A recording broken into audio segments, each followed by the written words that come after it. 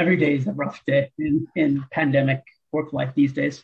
But no, look, I'm enjoying life. It's despite not being able to do much. I don't know. I think I'm blessed. I've got two kids who are pretty reasonable Yeah. in their approach to us, which is always nice, and just what they're doing as well. So it's kind of a good place to be right now with the kids. Really enjoying that part of it, but also like everyone else, looking forward to getting out there doing things. Right? For sure. And it's funny, anyone who hasn't spent some time in the last year reading the Stoics has missed an opportunity, because this is one of those great obstacles that there's nothing we can do about it. Right. Yeah. And I see a lot of people railing about hating the rules and hating this. And it's like, but we're not going to change those. So look at what you can affect and affect that, and look at the things you can affect and accept them. Right. Yeah. Make the most of it. Right. They teach you that in sport. You Yeah. take what you're given, Yeah. and obstacles. Obstacles in obstacle sport racing is all about that, right? That's why you do it. That's why a lot of people kind of jump into it. It's about dealing with the unexpected, not about what you can control. So that's what we're dealing with. That's actually one of the things. That's one of the things I loved about old school. I know we're still sort of preambling as people roll in. Hey, y'all! But back in my first iteration as a Spartan race director and quality management, I that was when the motto was very much, you'll know at the finish line. And like we didn't post maps beforehand, and the idea was, it's kind of from the old death race mindset. If you don't know when it starts, you don't know when it ends, you don't know what you'll do. Yeah. We at least told you when it started, and you figured out when it ended, but you still didn't know what you did. Now, obviously, as a sport, it's a little different, where people have setups in their backyard so they can train, so they kind of need to know. I created a huge kerfuffle in 2017, I guess, when we were short an obstacle, and we were at Highlands Nordic, where they happened to have a disc golf course. So I reeled in the disc golf baskets, and at the last thing before the finish line was a disc golf throw. And people were livid because they don't know how to throw a disc. I've been training for this in my backyard for the last 6 months. Fortunately, it did not affect the finishing order, partly because Ryan Atkins can do everything, and he hit the disc. If he'd missed the disc, if he'd missed the next one, it would have been oh man, I'd have had my hell to pay. Yeah, I think everyone missed except for him. That was a fun event. He hit it, and then 2 and 3 both missed. I knew that my podium for at least the men was secure, right? I don't think at the end of the day it did affect any podium positions, but I did fall back on my OG cred as hey, you'll know at the finish line, even though that has sort of morphed. That was truly the case. Well, Johnny, thanks for joining us today. I'm Tom Patrician, folks. I'm here with Dave Klatzen and Johnny Waite. We're here talking today about Spartan Race Canada and their schedule. Johnny, for those of you who don't know him, is a second-time operations manager with Spartan Canada, third time back with Spartan Canada, but has been involved with Spartan US and international for numerous years, has taken breaks, and is now back officially in the capacity of the operations manager for Spartan Canada. So welcome, Johnny. Glad to have you here. Yeah, it's good to be back. And like you mentioned, I've sort of been around for a long time. I did the first Spartan race in Canada as a participant, got reeled into the death race world after that, where I sort of cut my teeth as a racer and a director. And then my first stint in Spartan was as quality management. So as it was starting to expand into all these new countries, because at first it was Canada, the US, and the UK, and then it went into Eastern Europe, and then into Mexico, and then Australia. I got hired on as the quality manager. So that was really cool, going in all those new markets and seeing it explode all around the world and trying to maintain some standards. And then I did that 13, 14, 15, took 16 off, came back 17, 18, 19 with the last licensee in Canada to be the race director, and really enjoyed that. And I do feel that we did a great job of sort of elevating the races during those years and sort of bringing Canada forward. But the hard part is that Canada's never been able to be all the way caught up to the US just because of scale. The US has 50, 60 races a year, and can go year round because you've got southern climates as well. And in Canada, we have a shorter race season and this crazy geography of east and west where, it was impractical to be bringing stuff all the way back and forth across the country and maintain a schedule. So there were always so many compromises made out of necessity. The licensees just couldn't afford to put on the full show of Spartan. And because of the proximity of Canada to the US, it was glaring. Do you know what I mean? Like if you went to a race in Slovakia and it wasn't entirely up to the standard of the race that you're at here, it didn't seem quite as glaring because you hadn't just gone from Montana to Alberta to Seattle to Vancouver and can compare them like that. So there's a lot of pressure for Canada to be on par with the States. And I understand from a racer perspective why that's important, because you really do want to have the same product. But I also have had a very clear view from a licensee standpoint why it wasn't always feasible and why it was very, very difficult and challenging. And I think that licensees, to their credit, have always done as good a job as they could of maintaining fairly high standards. Certainly safety and course difficulty and things like that were always there. But just in terms of not being able to provide all the obstacles and all the bells and whistles that come along with the U.S. event. So this time around, the U.S. decided to actually take it in-house. It's all being sort of, decisions are being made out of Boston, and Canada doesn't have a separate licensee. We're like the UK is, where we're operated by the US. But there are some familiar faces on the ground up here. Myself, Nick Bertrand is still our construction manager. Bear, everyone knows Bear. Mm-hmm. And so it's hopefully the best of both worlds, where we have the full support of the US machine and behemoth, but local representation as far as getting the job done here on the ground. So that's the long version of what I'm doing now. And for the first time, that includes both Spartan Race as well as Tough Mudder. Yeah, well, that's an interesting dynamic, right? Because with Spartan having bought Tough Mudder last year, the tail end of the year before, I guess, it's really awesome in that Tough Mudder still exists as its own entity. Like, it's not like it's disappeared or it's just been absorbed by Spartan. It's not being watered down at all. It is very much a completely separate brand, but there's so much opportunity to work with each other, like where it used to be that they would intentionally put races on close to each other to try and, be the one who won. And now we want Tough Mudder to succeed and Spartan to succeed. So there's shared resources back and forth, shared calendars, and making sure that racers in Canada have the opportunity to do as many of both of those events as possible, which is fantastic. And I'm very excited to be part of that brand too, in a supporting role. Well, yesterday, when we caught up briefly, you mentioned that there were some announcements coming out regarding the schedule. Yeah. So both with Spartan as well as Tough Mudder, but and I know there was a flurry of emails sent to those folks who have registered for the early events coming up in May and June in Quebec and Ontario. Yeah. What's the schedule looking like for you guys right now? Because let's face it, we're still in lockdown for a lot of us across the country.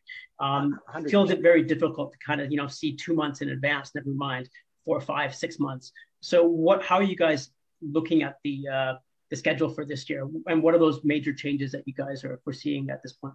Yeah, so I'll give you a couple of part answer. First of all, everyone saw the first Spartan race of the year happen in Jacksonville last weekend, which is awesome. It went off very, very well. Garfield and his team did a spectacular job.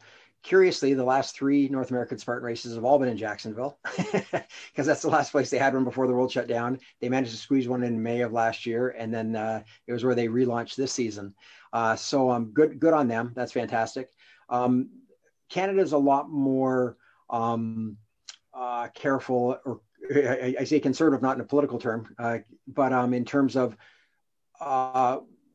Florida is a test case where they were allowed to do a race, and they did it, and they still followed the most stringent COVID guidelines. So even things that they didn't have to do in Florida, they still did it in Florida. I know their next race in Texas, or one of the next races in Texas just announced, go nuts, no masks, no anything. Spartan is still having masks, still having social distancing. And so in Canada, we're going to be following the strictest protocols that we can. And the reason for that is that even, say, for example, Ontario were to say, we're going to be more permissive on what you can do as far as numbers of people and things like that than Alberta. We want Alberta to look at what we're doing in Ontario and say, we want them to come here. Does that make sense? So all of our planning for the season is kind of assuming the worst on the COVID front and being ready to adapt to that. But the direct answer to the schedule is we had to make some pretty significant changes. The first thing being to drop the first 2 events of the year, because we spoke with the partners, the venues, and they just didn't have any confidence level, nor did we, that we'd be able to get permits for May races. So we sat down and said, if we're going to do that, we really have to look at the whole schedule. Because, for example, we were canceling our Quebec race and our other race on the border of Quebec and there wasn't another one later in the year. And that's not viable to not have a Spartan race in Quebec. I mean, that's one of our absolute best, most long-term loyal markets. So we had to see where we could pull from somewhere to have a race in Quebec. So our objective was this: get our core product out there, make sure that we're delivering it in a way that is quality and getting it to as many people as we can. And so we said, okay, we've got a couple of races out west. We've got a couple of races in the east. We got to make sure we get a race in Quebec. How are we going to do this? So the email went out yesterday. Normally I wouldn't be talking about this because there hasn't been the big announcement, the big social media announcement, things like that yet on it. But there was an email went out yesterday to registered racers that said, guys, this is what's happening. And I know the minute that one goes out, everyone's talking. It's all over the place. So there's no secrets anymore. And my philosophy has always been to get out in front of everything, because we do a lot of things right and sometimes we do things wrong. And like, for example, I've had race issues where, you know, I've had a problem at a race that I've organized and there's been some legitimate racer feedback that they weren't happy about it. So I've come on a program like this and said, I want to take that one right in the chin. And it's the same with this. I think we're doing this right, but I want to explain to people why, rather than everyone have their own theories and then me try and apologize for it later. So this is the schedule. There's not a race in May in Quebec. There's not a race in May in Ottawa. There is a race in Toronto in June. It's exactly the same as it was on the schedule. Now, somebody said to me the other day, well, didn't Toronto just announce no public events until July? That's Toronto proper. You know, the city of Toronto is not doing any major events until July. We're in Durham, outside of Toronto.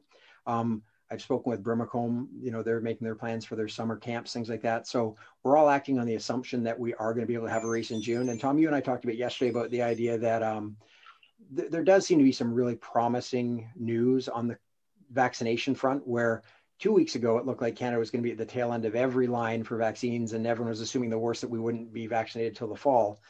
And now every time you look at the news, there's another one that's been approved, or there's somehow we've managed to buy more from overseas. And I really do think that it is going to start to turn to the better, where we're maybe further ahead of the schedule. So June in Toronto, yes. July in Golden, BC, yes. August in Red Deer, yes. So those three are unchanged, and that's awesome, and we're stoked about that. The next one, and it did get canceled, is Whistler. And the reason for that is because we've got an event in BC, we've got an event in Alberta, we have to have an event in Quebec, and that's really the only slot that it would work. So we've canceled the Whistler race, and then we're bringing everything back across the country to get it to Quebec. And I'll talk about that. We'll bookmark that when I say we'll bring it all back across the country. As anyone who knows behind the scenes, we used to have 2 trailer sets for the East and the West because this crazy geography of Canada. Because we want to bring all the obstacles to all the racers, we've put it onto 1 6-truck set instead of 2 3-truck sets. So the stuff we're bringing back forth across country is crazy. We'll talk about that, the new obstacles, things like that. But so that's when we're coming back across country. We're going to support the Tough Mudder event in Toronto in September, which means we're going to have our Quebec event on October 2nd. And that one, it's venue TBD. Nick's working hard on finding us a venue. I say Nick because he's Francophone. He is as bilingual as I am unilingual. That guy's great. So anyway, but yeah, we are working on a venue, ideally very close to Montreal. In a perfect world, it'll be on the west side of Montreal to sort of help the people who are losing a race in Ottawa. And then the end of October, we've got a race at Blue Mountain. And that one's such a great venue. Anyone who knows Blue Mountain, it was the site of OCRWC a few years ago. So a lot of people were there for that. It's like a mini Tahoe. I mean, it's got the great, formerly Intra-West Village. It has awesome elevation, awesome terrain. And as a race director, I'm very excited because usually when you're working with a mountain venue, it's a pain in the butt. I mean, like, it's so hard to get up and down those hills with your machinery, and your radios don't work half the time because they can't bounce over that hill. Blue Mountain is really cool because, I mean, it's about 1,000 feet of elevation. So you've got some really cool climbs and ups and downs. It's got amazing wooded mountain bike type terrain that we can be running through, but there's nowhere that we can't get with machinery, and there's nowhere that we don't have radio coverage. So we can put on a much, I don't want to say a safer race because our races are always safe, but it's easier to put on that safe race. And we can put on some more interesting build locations because we can get to them. And for après and things like that, it's as good as anywhere in the world as far as the restaurants and the patios and the village. And by the end of October, I think we'll be fully able to utilize all that, which is great. And then the last change is we did cancel the winter Quebec race. And the reason for that is that, like I said, we just want to focus on our core product. We want to make sure that we're putting on the best races that we can. And behind the curtain, we're going to lose money on all those races this year because most of the races are coming from deferred credits from last year. So, that was money that came into Spartan last year that just even keep the lights on. Obviously, a lot of that isn't there for the races this year. And so the races are expensive as ever to produce. In fact, even a little bit more with some of the COVID protocols and things like that. We're honoring all those deferred credits from last year, of course. We're definitely bringing on new racers, but not, the numbers that we would if we didn't have all these deferred racers. And so these 5 events we know we can put on. We can do a great job on them. We know we can staff them. Everything's going to be amazing. The winter race was very much a new product for us. We haven't done winter races in Canada. The idea was, hey, let's do it. Now that feels like a bit of a luxury this year to go and put on a race that's inherently going to have a lower registration, inherently going to be a bit tougher to produce at the end of what's going to be an incredibly challenging year. So we decided we're going to revisit everything for 2022. So 2021, we're going to put on 5 amazing, awesome races at great venues with good representation in the West and Ontario and Quebec.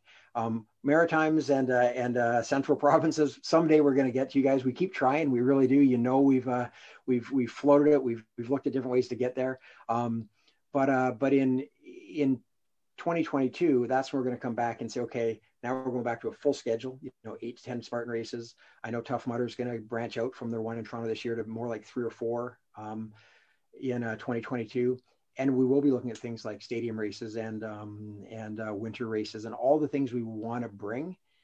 And that was a big part of why Spartan Race brought it back in-house in the US, because licensees were always a little bit challenged to match that kind of product. And Spartan said, we want the Canadians to have that kind of product. So we're going to bring it in-house and we're going to do it. And then boom, get hit with COVID, where you've got a year with no races whatsoever. And now we're going to a year that's going to be extra challenging to put them on, but we're going to do it. But the objective is the exact same, to get to where we can do it all. How's that for a soliloquy answer? Well, it's very eloquent. I know from a user experience, there's always been the question mark of why races in Canada, why we don't have stadium races, why they're not at the same level as the American races, whether it just be the venues or the types of obstacles or even the weights of the obstacles compared to what we'd experience in the US for those who traveled, right? So obviously that's a big part of transitioning this year for Spartan Race.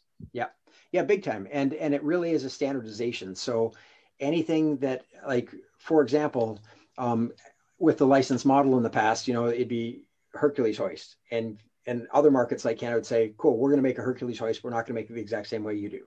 And the problem with that is that the US thinks these things through with an eye on, and how can we then modify it? So for example, monkey bars, their monkey bar set was also able to then very quickly turn into Twister, right? Because it was adapted, whereas we created a steel frame platinum rig monkey bars, which was great, but then we couldn't just adapt it. So,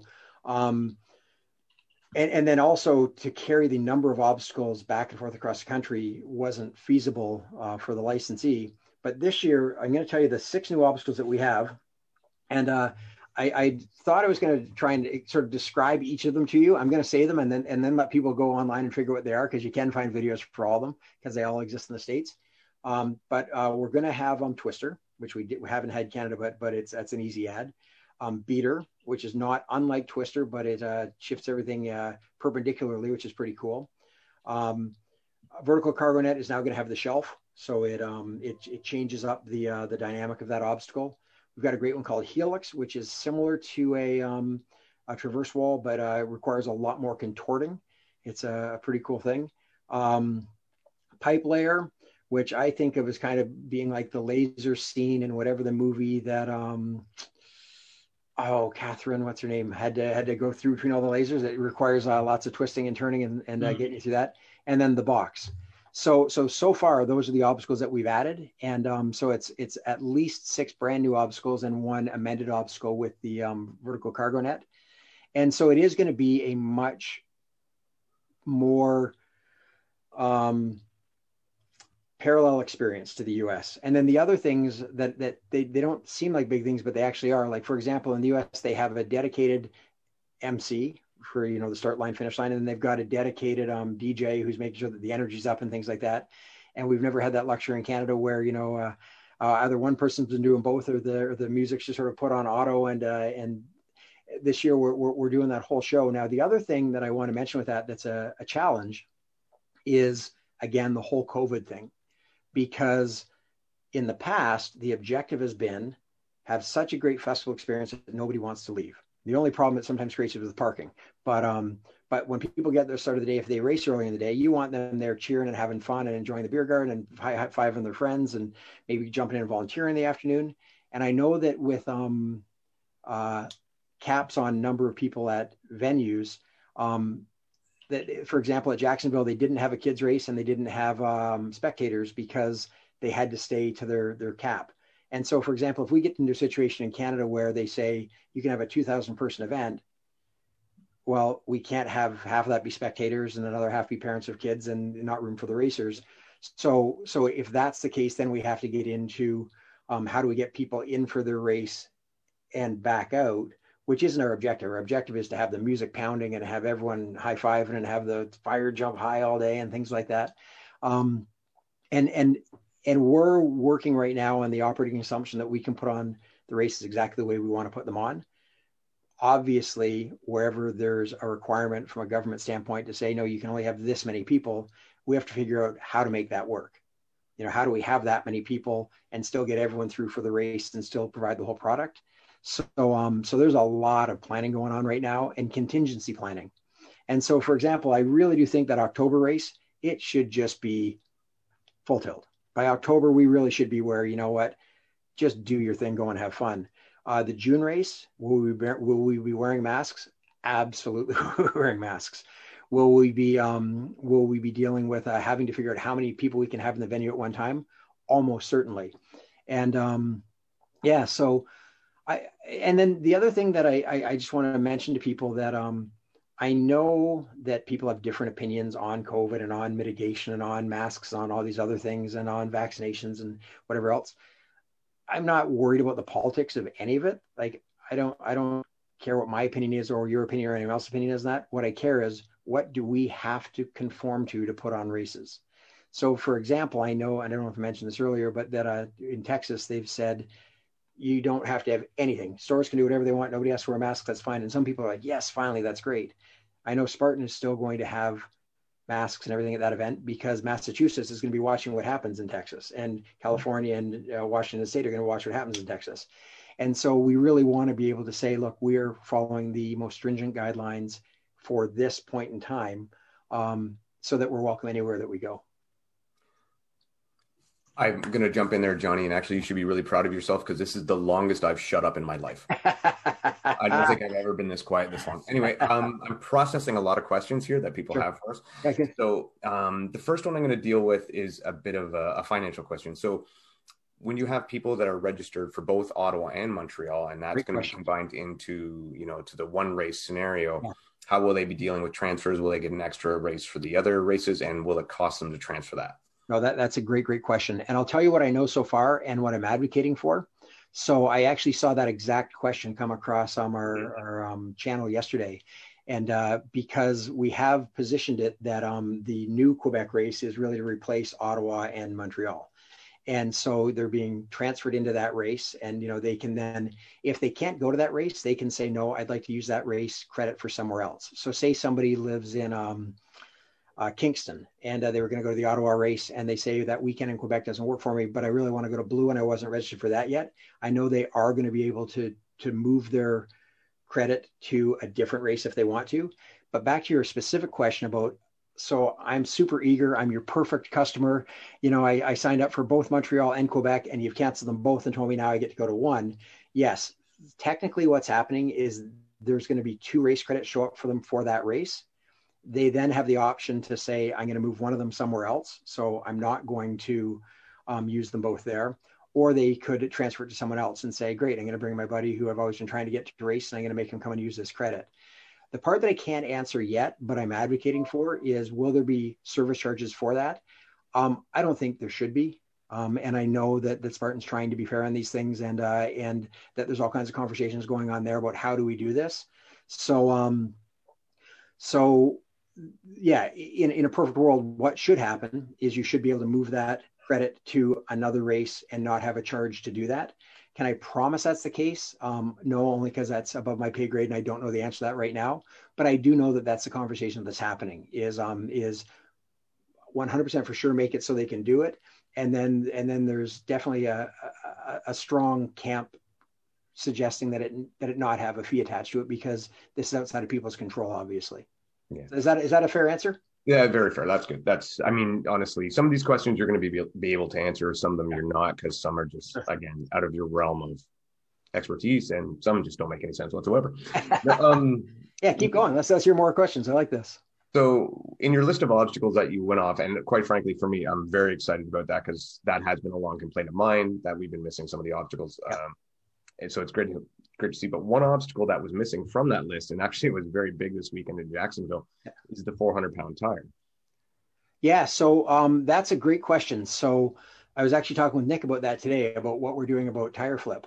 And it is funny when you say that about Tom. You mentioned about the weight differences. You know, like instead of a 120-pound sandbag, it'd be a 90-pound sandbag, and you'd say, well, why is this? It's not like Canadians aren't as strong as Americans, and I think part of it in past years was a flow issue. That you know, in the States where they would have 32 lanes at their Hercules hoist, and we'd have 16, you just couldn't have people spending as long doing it, and so there'd be some accommodations for that to keep things flowing and not have those great big lineups. But this year, absolutely, anything that is the standard in the States is the standard in Canada. Tire flip is an interesting one, because that is such a cool obstacle. And I know that was actually, there was a long call today about that, because there were way more men have ever failed the tire flip in Jacksonville than ever did before. And it was because it was rainy and misty and the tires were slick and everything else. They're trying to figure it out. But Yokohama is a great sponsor in the States, and they provide the tires and they deliver the tires. And to have, you know, it would essentially be a full trailer additional just to take tires race to race. So I'm working hard to get us a similar situation where we have the tires sponsored, and it's not the cost of the tires; it's the getting the tires to and from events and position them and everything else. So in Canada in the past, you know, I also go back to the early days, the wild, wild west, where it wasn't quite as uniformly competitive. And I think that's really what's been Spartan's success, is that it has positioned itself as a sport. And in a sport, you can't have one person flipping a 320-pound tire and one person flipping a 280-pound tire and one person flipping a 370-pound tire that all kind of look the same. And that is what it was. You know, you have the red X on the men's ones and the pink X on the ladies' ones, or whatever it was. And that was okay when it was mud runs. Like back in the day when it was you just out there to get your Facebook picture and your medal and then your, you know, which was awesome. And that was the start of the sport. But then as it became more of a sport and not just an event, obviously we have to standardize things. So the answer is, if we do have tires, which I hope we will, they will be the same standard as the US as far as weight goes. Can I promise that we'll have them? At this point, I can't, because we don't have that sponsorship deal like they do yet. But we're definitely exploring that exact sponsorship deal. And if we don't get that, what other ones we could have. Awesome. Okay, another question. To your knowledge, and this might change as the season progresses, are you going to have the water obstacles such as dunk wall and rolling mud? Yeah, great question. So in the planning, I know that was one of the first things that they were pulling out in the US in terms of saying there's two issues with that. One is, you know, when they didn't really know exactly what was going on with transmission, it was the idea, is it a good idea to put a whole bunch of people into the same water and have them come out of the same water? I don't know if that's as big an issue. The other one that actually is that that's always one that there's a big, we're looking to not have people stopping in the same spots. So everyone gets the water and half of them stop. and this isn't necessarily the elite waves, keeping in mind that there's two whole different animals, right? The elite wave, they're in, they're out, they're gone. The open wave, they stand and they huddle and they wait for their friends to get there and they go, oh, are we getting in? This is cold. I'm not saying all of them, but that does happen. And then when they get out, they're standing there, they're getting the water off. And we're just trying to not have a whole bunch of people standing near each other at the same time. So I know that right now, one of the considerations is not having the rolling mud and the water, but that's not written in stone. But certainly that is a conversation. And the other hard thing with it is we're planning for a 5-month season that starts 3 months from now, based on what we know today, and who knows what the situation is going to be later.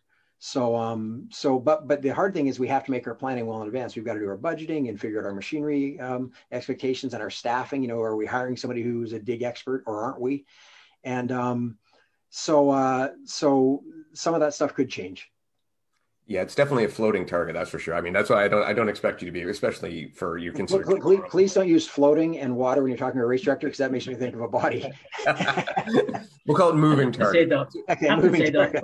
For a lot of people, we're just anxious to race. If you love this sport, or if you just like to get out there with your buddies and your friends and roll around in the mud, everyone just wants to get out of that damn house and be able to go to a race. So I don't think you'd have a lot of complaints from people whether there was an obstacle or not this year. But for you guys, obviously, you're trying to build a brand again.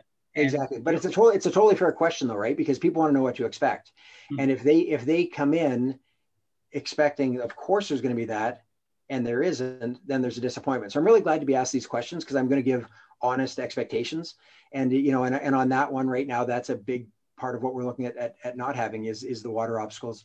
Is it because we don't want them? Oh my God, I love them. They're my favorite. You put it right beside the beer garden and then everyone's going out of the rolling mud, like in Collingwood and in Red Deer. Those are the best rolling muds. But again, this year, we just want to get you racing. We want to get you racing safely. We want to give you a good, competitive, awesome experience. And if there are some things that are then brought back full tilt for 2022, so be it. But the key is to get you out there racing. So thanks for mentioning that. No problem. You also touched on safety protocols. Obviously, there are more because of the pandemic at this point. Is there anything else that you guys are bringing in that's new to the market that you hadn't done previously outside of the hand sanitizer that you'll have to do in other elements? Yeah, exactly. So one thing that I've pushed hard for, and it looks like we do have, is the fall mats. Because in Canada and in a lot of other markets, it's always been straw and hay and sort of more temporary mitigation where we bring that in. And I really think it's important, as we're getting people going over things faster and harder and everything else, that there's more opportunity for slipping. And so we expect to have fall protection mats at all obstacles that require fall protection. Let me think. The medical team, we've always had good medical in Canada. We really always have. The team this year, I'm super confident in, and again, following all the American protocols as far as how we do our medical. So from that standpoint, I think that it's going to be even a step up from what we've had in the past. Beyond that, I'm trying to think of other things that, from a safety standpoint, I do feel that in markets like Canada, where we've had to make some compromises on some of the product offerings, we've tried really hard not to make compromises on safety, and because obviously that's the baseline. I have yet to, knock on all kinds of wood here, have a life-altering situation. I've never had anyone severely injured or certainly die, and it's a risk sport, but we've always put safety front and center. And so, but from a COVID standpoint, there are certainly some things where we're not going to have. I know, for example, in the States, they didn't have change tents at this first event because they didn't want to create a situation where you're moving into somewhere where the airflow is stopped and you're breathing hard at the end of a race and you're standing beside each other. So, from a customer service standpoint, of course, people love change tents. From a safety standpoint, I think it's something that people are definitely willing to give up to be safe. One of the things that actually comes up, and this is something I had looked for before and really would hoped we would get here, and I guess now we're getting to questions that are a little more fun.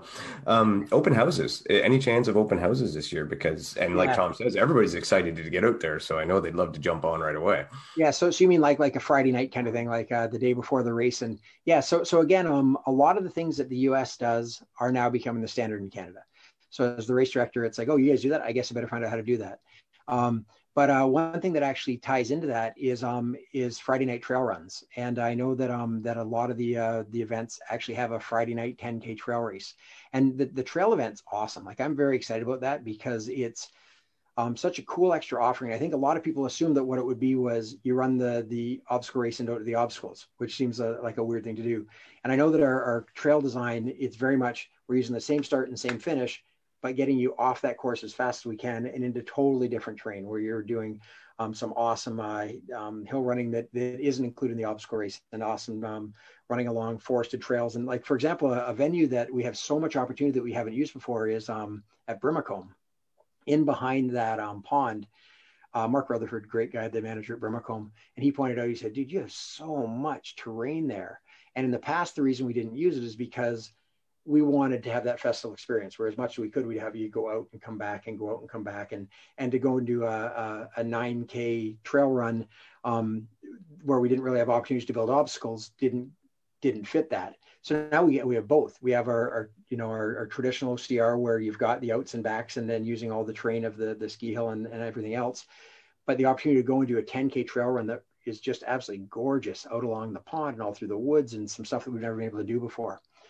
So with some of those being Friday nights, it makes total sense to do open houses on Friday nights. So the answer is that I agree with you. It's something we should do. And that means most likely it's going to happen. You know what else looks like a lot of fun on Friday nights is Spartan Cross. Just saying. Notice. Now that's one. It's funny. I actually had that conversation today. That's very much in beta. Do it. And there are some of these things that they've just pulled that off for the first time in Jacksonville. And would I love by the end of the year to say we're doing a Spartan Cross beta at one of our events? Sure. Will it be a standard offering this year? No. That's very much something that's being developed and tweaked. And even that first one, I know on the call today there was a lot of conversation about what did we do right, what did we do wrong, what are we going to do differently. And I think that in the past, one thing that's been a challenge for licensees is, a new product comes out and it's like everyone adopted immediately, but then it does have to be changed and adapted and morphed and whatnot. And so, you've got everyone zigging when they zig, and then they've already zagged by the time we zig and zag. And so I'm fully in support of the idea that they're going to iron out the bugs down there and then bring it up here. So that's when I'm going to be 100% straight up and say, do not expect Spartan Cross in Canada this year, unless it's towards the end of the year and it's a beta offering. Yeah, I was hoping, and I figured maybe something for 2022. I mean, that makes a lot of sense. Yeah, for sure. You guys got a lot on your plate for this year. I would be shocked if we don't have it in 2022 for sure. All right, I'm holding you to that's for sure coming 2022. No. Totally. I would be shocked if we don't have it for sure. So you can shock me. That's what you can do. You can shock me if we don't have it. All right. One of the other questions that a lot of us have been asking is, and again, might be very tough for you to answer, is a Canadian series likely? Yeah, there is. 100% there is. It's funny. I answered somebody this earlier when I said, because it hasn't been officially announced, I can't tell you exactly what ones are going to be. I know that they're already discussing it with, the pro team and things like that to make sure that it works. I believe one of our objectives is to spread them out so they're not all back to back. And with 5 races, that gives you a pretty good idea what they're going to be. There is for sure going to be a Canadian series. And that'll be announced soon.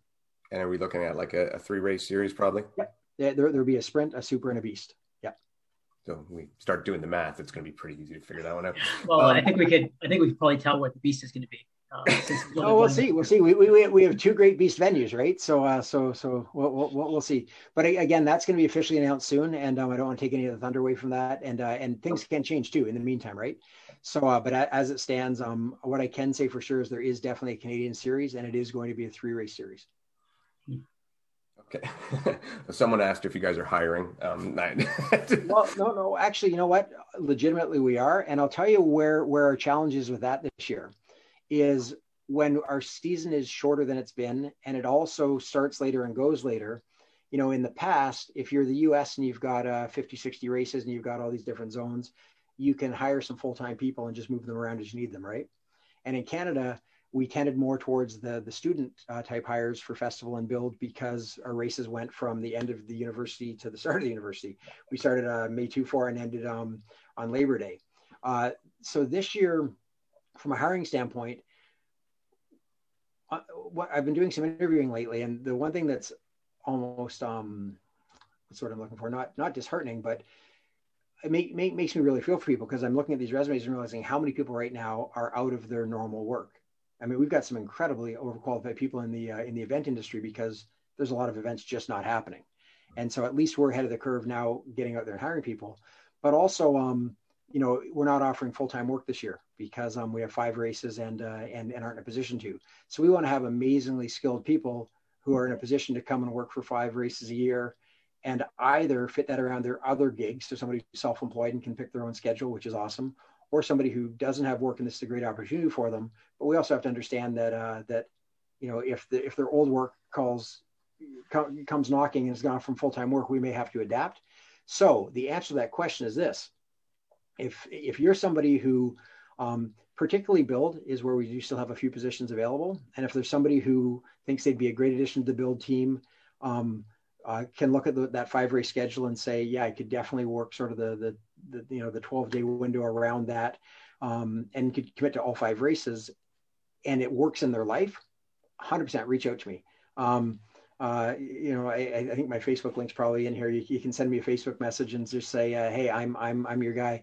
I know that we've had incredibly encouraging calls this week, like where I look at our potential kids race team and go, oh my God, that's just a dream team. Like, you know, that's you couldn't have better people. And some of the build hires that you know, Nick and I have interviewed so far have been like, these guys and gals are amazing.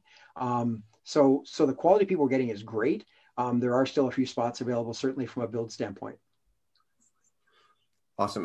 You're getting a lot of compliments here. Everybody's very happy you're back, by the way. You're getting a lot of egos, so you can take that as a bit of an ego stroke. One more question about the Canadian series. Will there be prize money equal to that of the series in the States? Because I remember in 2019 that was going to be the next thing. It was going to be on equal footing. You had a lot of the US pros saying, oh, we're going to come up and race Canadian series because it's equal prize money. I'm not sure if you know that, but well, so yeah, I'll tell you a couple of things on that. So just a real quick thing. So at the end of 2019, where I just worked 3 years for the licensee, and you know, we'd worked our butts off and put on great races, but I knew that the US was going to come in and do things differently. And the reason at that time that I declined the opportunity to be the race director, as I said, out of necessity, I've had to learn how to do things creatively, right? And it was always Denise Mast's job to come and try and kick me in the butt to not do it exactly the way they did it. And I'd say, well, here's why I have to do it this way. And I said, I've got some bad habits that it's easier for me to not unlearn those, right? So now the idea is they are standardizing everything. That's the objective. The objective is if it's A in the States, it's A in Canada. If it's B in the States, it's B in Canada. And when I came back on, it was because with no races in 2020, and the race director they'd hired, great guy, but he didn't have a lot of racing experience. And this year looking like a very challenging year. They just said, let's just go back to basics. Let's just get somebody who knows our venues, who knows what to do. And that's why I'm here. And I really appreciate, by the way, I very much appreciate the kudos on people being glad that I'm back. I do pride myself on bringing positive energy to the events and taking it seriously and wanting to make sure that everyone is valued, whether it's the pro racers, the elite racers, the age group racers, the open racers, all equally important to me. And I'll tell you, some of my favorite experiences are watching that last person come across the line. It's every bit as important as the first person across the line. So I think that, you know, any love that I've managed to build up, it's because of that. So thank you all. Back to your initial question. It sounds like I'm fudging and trying not to answer it. I don't know the answer to that. I know that they have to look at all kinds of things this year. I know that the intention, and I haven't heard otherwise, is that everything's going to be equal. But I'm also going to be really logical about why there's been a difference in the past and explain why it may be a challenge to harmonize that. I mean, in SoCal, there'd be an 18,000 person weekend, and they're paying in American dollars the same that we pay in Canadian dollars for our races here. It's pretty easy to pay out a big chunk of prize money at that race. When you have a Canadian race that has 6,000 people over the course of the weekend and they're paying in Canadian dollars instead of US dollars, and then people say, hey, we want the same prize money, it's really, really hard. And as a business model, it's impossible. And so when it's been a licensee who is, as much as they love the sport, they're also trying to do it as a business. And there just was not a business case to say, I'm going to pay that money, because the other side of that is, does it get more people to come to the race? No, because there's only half a dozen people who have the opportunity to make that money anyway, right? And the States is a very, very competitive culture, and it's really driven this sport side of things, which is awesome. And we're certainly on board with that. But do 90% of the racers give a flying fadoodle if there's more prize money? No, because it doesn't affect them. Do the pros have every right to expect that there would be equal? I totally understand their position. So it's a matter of balancing those two things out. So what I would say is that that I think that what we could expect is that there will be more consistent prize money, and there will be more fair prize money, maybe is a good word to use. Can I promise it'll be exactly on par with the States? I can't promise that, but I truly don't know. Maybe the answer is yes, and I just don't know that yet. But that's not something I'm privy to at this point. Awesome. This one actually just came in, and this is probably something more for the media staff, but is there a list of the Canadian Spartan team members? Yeah, I'll tell you, I've done a very intentional job of staying out of that. And the reason being, I've become very close friends with some of them, and I love them to death, right? And if someone were to say to me, Johnny, you need to pick the pro team, I'd really be challenged. So I know that they're in the process of that. I know that they had a call a little while ago with some of the ones who've been on the pro team in the past to sort of figure out the logistics around all that. So there will be one. There will be an announcement who they are. Do I want anything to do with it? Hell no, because I don't know. One of the traditional challenges of holding a race here in Canada for a lot of organizations, not just Spartan alone, has been getting volunteers. How do you see that challenge this year, especially with the pandemic? You likely need more volunteers than ever. That's the one that I'm losing sleep over right now. And I really appreciate you bringing that up, because I know I can build a great race. I know we can hire a build crew who's going to do a great job. I know racers are going to come. We've, over the years, had great volunteers, but we've never had enough volunteers. And I can remember maybe one or two races out of the 30 or 40 that I've done over the years that I was like, oh my God, we have enough volunteers. This is awesome. And I know that some of the American races, like SoCal, for example, their problem is, what do we do with these 700 people? Like, how are we going to keep them all busy? And I won't get into exact numbers, because there was borderline, not negligence, but just in terms of how could we ever decide to go ahead with an event with the number of volunteers that we had at Kimberley a couple of years ago. And we did, and it was safe. It wasn't the super hot year, by the way. It was the next year. And it went off well, but it was magic, good luck, and sheer grit that we managed to get our super off that weekend.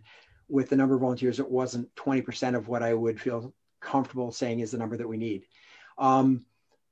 So that brings up two parts. One is that, yes, we'll need more volunteers than ever before, because in addition to all the things that we've always needed to cover, we have hand sanitizing stations, and we have making sure that people aren't breaking rules and things like that. And we're going to have, staggered starts where that start shoot's going to have to be monitored, not just every half hour, but, consistently, and things like that. And we're going to be in a situation where a lot less people are, if you're a diehard racer, you can't wait to get back out there. You're absolutely right. People just want to get out there. But if you're somebody who isn't a diehard racer, and you may be still not in the mindset of leaving your apartment, and why are you going to sign up to volunteer for something that isn't your core passion? And I get that. So I'm already anticipating that it's going to be extra challenging. but I also want to mention that the hardest part of all, so Red Deer, Alberta, we know we're going to have good volunteers because, it's a very established race in Red Deer. We've got Edmonton and Calgary, an hour on either side with the strongest race communities we have. We know we're going to get that one. I'm not saying don't sign up if you're in Red Deer because we need you, but that's one that I'm not up at night thinking how are we ever going to possibly pull off a race there. Golden BC, that frightens me because I had the experience in Kimberley where anyone who's traveling that far to go to race is there to race, right? And as far as a local community, we had Cranbrook half an hour away with 30,000 people who had not heard of Spartan Race before. And now we're trying to get, 200 volunteers for the weekend. And Golden's going to be even more of a challenge for that. It's a smaller community. So, we've got some ideas. Obviously, we go to the Hill and we say, hey, who are your seasonal workers who might be off right now that want to be involved in this? Who are the service clubs, the Rotary and the Kiwanis and the dance clubs? And how do we go to the high school and get the kids to get the seniors to get their volunteer hours who might not have them yet?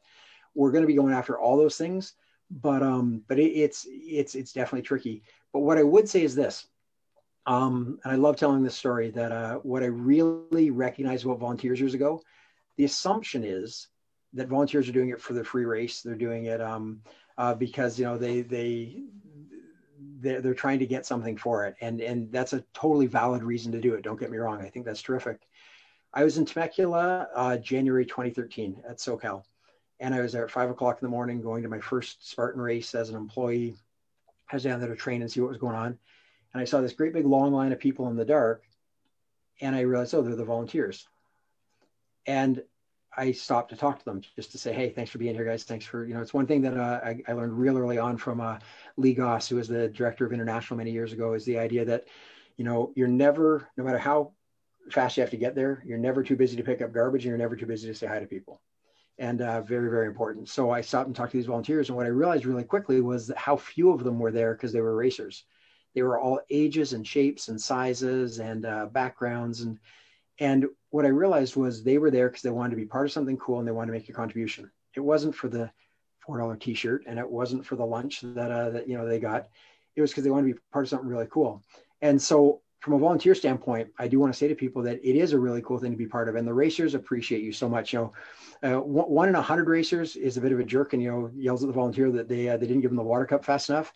The other 99 of the racers are thanking the volunteers left, right, and center. I know from a staff standpoint, I tell my staff that the volunteers are every bit as core part of the team as any one of us is, and that they need to be treated that way. And then the other great thing is if maybe you're somebody who Spartan racing isn't for you, but it is for your friends or your son races or your mom races or something like that, and you want to be part of it. What a great way to be part of it, to come out and then give her your race credit or give him your race credit. And then the other part of it this year in particular, our objective is to have the full offering at everything. We're going to have spectators, we're going to have kids, we're going to have trail, we're going to have hurricane heats. The reality of the earlier ones is it may very well be that they say you can only have 2,000 people here on that day. And if that's the case, are we going to be able to have spectators? I don't know. Well, but hey, my son's racing, I want to be there. Awesome, volunteer. And then you're there, you're at the event. So yeah, but it's funny. I remember running my first race, and I think everyone who runs their first race does the math. They go, I'm just gonna use round numbers. I paid $100 to race, and there's 8,000 people here. They're making $800,000. And so it's like, why would they need volunteers? And boy, I can tell you the reality is, as the race director who's spending most of my days right now poring over budgets and spreadsheets and looking at medical costs and insurance costs and labor costs and transportation costs and capital expenses. And, we will 100% for sure lose money at every race we do this year. There's no doubt about it. And so volunteers are always important as part of the business model. But this year it's even more critical. So yeah, that's a great question. And the avenues for that, obviously on the website, there's always an opportunity to register as a volunteer. I wish I could tell you exactly what it is. If you type in Spartan Race Canada volunteers, I'm sure you'll find it. But also, if you're watching this, it's probably because you subscribe to the social media channels, and we'll be putting out calls there for sure.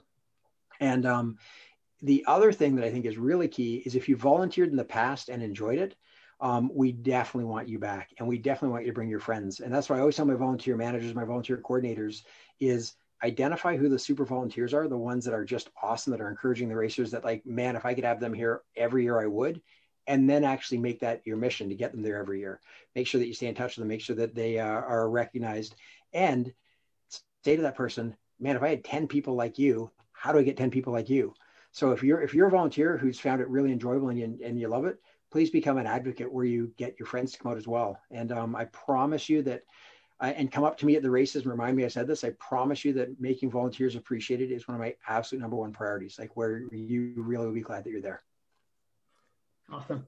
Well, look, it's, I think every race organizer out there this year has got, their hands full with just trying to put on one race. So kudos to Spartan Race for trying to do the 5 and bring in the obstacles and make those, consistent across the country, as well as the trail race, bringing that into the portfolio this year as well. So I know for myself personally, I'm looking forward to getting out there to 1 or 2 races and just, getting the creates out of the old bones, and just being out there and getting to meet people again and catch up with friends like yourself and others who we've made over the years. So I'm pretty excited about this year and really hope that you guys are able to pull it off. Cool. And I'll tell you, my TLDR from this that I'm taking away is I got to look into prize money. I got to look into 400-pound tires, and I got to make sure we have these events so I can see you guys. That's what I got. Wait a minute. On the 400-pound tires, I'm okay if you leave those off of this for this year. I want 5. Claxton went first, so I got to listen to him. Yeah, I want 500-pound tires. The bigger, the better. I need every advantage I can get. That guy is too damn fast. He's a quick one. There's no doubt. And you sure don't get him on the climbing ones either. That doesn't slow him down a bit. Thank you, guys. I appreciate your support. I appreciate everything you guys do. And I really do mean it, that if there's ever another thing that you need me, if there's ever something that comes up that people are asking questions about and you want me to come back here and answer them, I'll always answer honestly, and I'll always, like I say, take it on the chin if I need to. Hey, well, we appreciate that, Johnny, and so glad you're back in as a manager within Spartan Race. Really looking forward to seeing what you guys put on this year, but more importantly, beyond that, just glad you're a great person like yourself is out there involved helping to push the sport forward. Awesome. Well, thank you, guys. I feel the same way. How about you? One more thing, Johnny, I just wanted to say. Yeah. A lot of times people say Spartan's not great with their communication, not great with stuff like that. And I just want to say from the community, I appreciate you doing this and being so upfront and honest, answering what you can and just being honest about what you can. So thank you. That's great communication. We really appreciate it. Awesome. I'll keep doing my best. Okay. Right. Thanks, guys. Take care, mate. Stay safe, and we'll hopefully see you out there on the course soon. You will.